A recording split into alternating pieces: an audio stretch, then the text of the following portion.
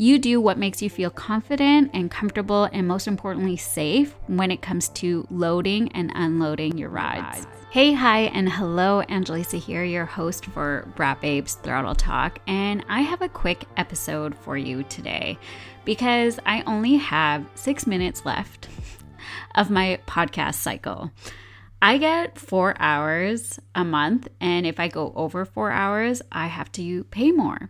So my goal is to come out with an episode every week, but there might be a couple months where I miss an upload, and that's just because I have ran out of hours from my podcast cycle, and I'm not going to be paying more just for a couple minutes. So I hope you can all understand why I have some of these short episodes here on the podcast. So today's episode is brought to you by Erickson Manufacturing, and if you haven't seen it yet, over on my YouTube channel, I have partnered up with Erickson for some pretty cool videos. I am a huge fan of Erickson and also a big believer on loading your dirt bikes and your snowmobiles as safely as possible with the right tools and the right products.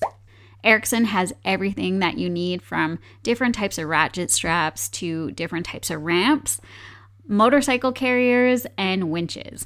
I will leave a link to their website so that you can see what they all have to offer. I'm going to bring this back to about 10 years ago, and I really wish that I recorded myself at this moment in time. I had a pretty deep conversation, again, 10 years ago. I was sitting in the passenger seat while my husband, Kenny, was driving, and I believe I was about 5 or 6 months pregnant with my first daughter, Stella. And I had this conversation with Kenny. We're talking about sledding and how we were getting into the snowmobile scene, and we just got our snowmobile before I got pregnant. I can't remember. But anyways, that being said, I remember having this conversation with him, and I said that I would never load and unload my snowmobile all by myself, and that I will need him every step of the way, or else I'm not going to ride. Like, I was so stern and so like, this is how it is. Like, you need to do all these things for me. And I remember the look on Kenny's face. It was, oh gosh, I don't know how to explain it, but it was almost like disgust, but also disappointment all in one. And I mean, that's fair. I can't remember the exact same words that he said, but it was something along the lines of, like, stop saying you can't do it, and that there is no point of getting into a sport if I wasn't willing to put in the effort of learning how to do these things, which, you know, it really does pain me to say. Actually, it doesn't at all, but he was right. I had to stop saying I can't, and I had to learn how to be a beginner and trying something new. I think a lot of us women can relate when we feel we need to depend on our male partners or male significant others to do a lot of the heavy lifting for us. But in this case, it's the loading, unloading, putting up the ramps, strapping our cargoes down. And because my husband and I rarely get to ride together, I had to quickly adapt and learn how to do things on my own. That required gaining enough courage to practice multiple times on how to drive my snowmobile up a ramp onto a sled deck, which, if you're not familiar, a sled deck is something that sits on top of your truck box, and it actually makes your ramp a lot steeper. So you have to give it a lot, well, I shouldn't say a lot of throttle, but you have to give it enough momentum to get your sled on top of the sled deck, which can be very scary, okay? Very scary when you're doing that.